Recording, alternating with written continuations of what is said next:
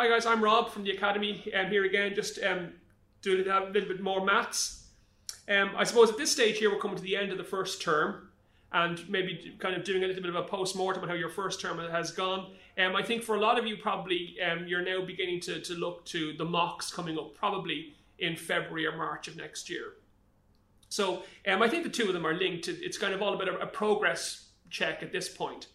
That if you are preparing for mocks and you're attending a school where you're going to be taking 2 mock papers in February, or whenever your mocks happen, there's no way you're going to get the entire course finished and revised by the end of February or the early part of March. That's not possible.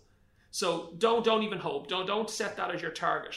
The problem is that year after year, what students do is they try to revise the entire course before the mocks. They end up doing everything badly because you don't have the time to do it well. And you come out of your mocks with 15% or something like that. And that's a massive dent to your confidence.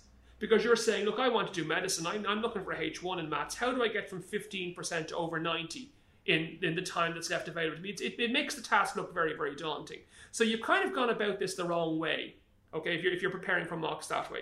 That if you're preparing for mocks in the next 6 to 8 weeks, the best thing to do is to pick maybe 2 or 3 topics. And I would suggest pick the most important ones on each paper and just do those very, very well. Accept the fact there's going to be a number of topics that you're not going to look at all this side of your mocks because it's not possible to do everything anyway. So you might as well kind of take on the chin and say, look, I'm not going to waste my time doing the coordinate geometry. I'm not going to have time to do that. Yes, it means there will be paper questions on your mock you're not going to be able to attempt, but that's going to happen anyway. Right? So if you said, for example, in the run to mocks, why don't I prioritise on paper 1? Let me prioritise my algebra and my calculus. On paper 2, let me prioritise my trig and my statistics. So between now and my mock exams, that's what I'm going to try. Everything else I'm going to forget about. Because realistically, I'm not going to get it all done. Let me just focus on those 4 topics.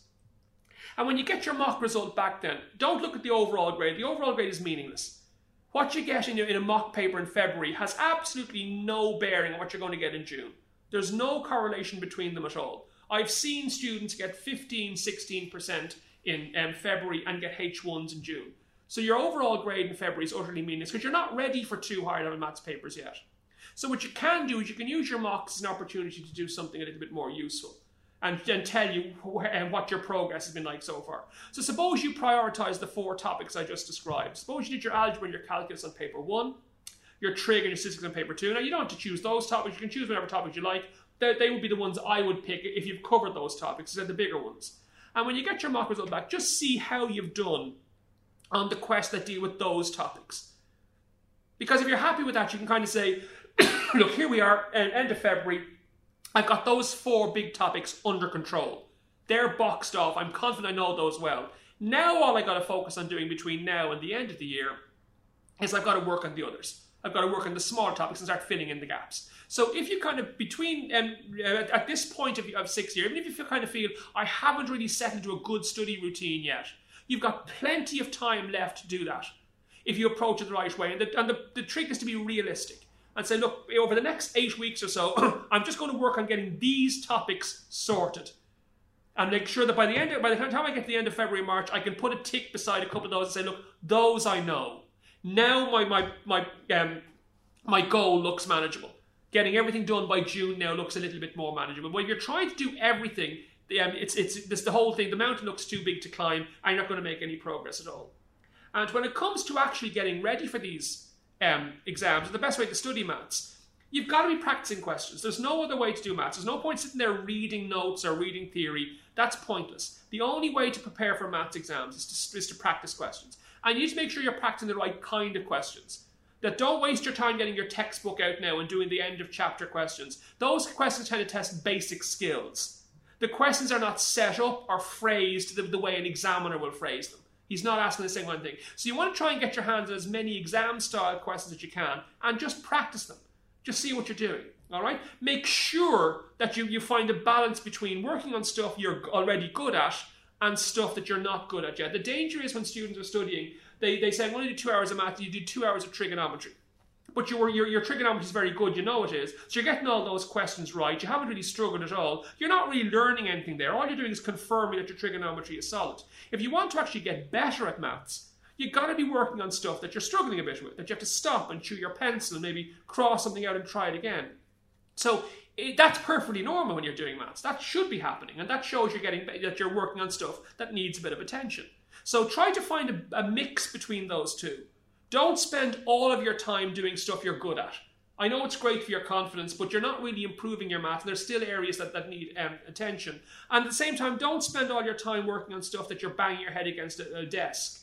So if you find that every time you study maths, you burst into floods of tears and have to sit rocking in the corner for 20 minutes, okay, that's not the way to approach maths. That should happen from time to time. It is high-level maths, but it shouldn't happen every time you study maths.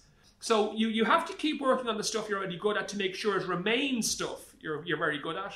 But try to make sure you spend a little bit more of your time working on the stuff that you've got to stop and chew your pants that you're struggling with, because that's how you end up getting better. And it's a matter of finding the two. And even that procedure of bouncing between the two. I mean, what you find really good students often do when they're preparing for exams, they bounce around. Maybe when I'm doing some math study now, I might do a trigonometry question, then I'll switch and I'll do a sequence of series question. And I'll switch and I'll do an algebra question. Because that process of switching from thinking in trigonometry terms to thinking in algebra terms, that's hugely important in an exam where you're being tested on multiple topics at the same time. So it's well worth, in terms of studying here, as I said, if in terms of prioritizing where you go from here, all right, pick a manageable number of topics, not them all.